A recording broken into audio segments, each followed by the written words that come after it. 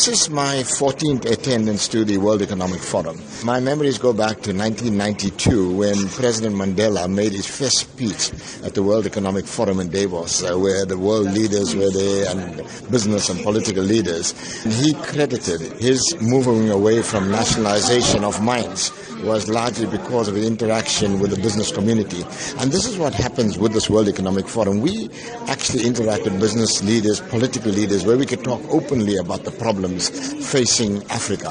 When you look at a place like Africa, the restlessness of the youth is a big problem. Right now, 70% of the youth of Africa live below the poverty line, which is a recipe for disaster. Concerning. And very, very concerning. And then if you look at our South African situation and the unrest of the youth, the restlessness of the youth in South Africa, right now there's not enough initiatives from the private sector nor the government sector to address the concerns of youth. There's been concerns from delegates we've spoken to. WEF in Africa is not specifically targeting young people, and they're not giving enough platforms for young people to expose their ideas about how the conference can be better, to talk about trade, to talk about economic transformation.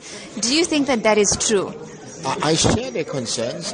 My recommendations as a member of WEF is that they should actually invite youth organizations. There are a lot of other organizations here involved in the WEF, and I think there should be a concerted effort to ensure that from every country there is a strong youth representative. We need to hear the voice of youth loud and clear. Do you think that the messages and resolutions from WEF in Africa will actually reach people, South Africans and grassroots level? Do you think it will benefit them in any way?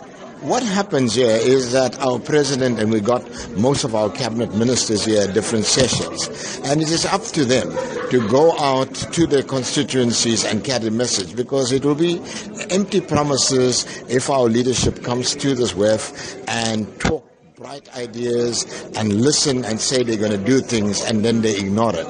That would be a great injustice.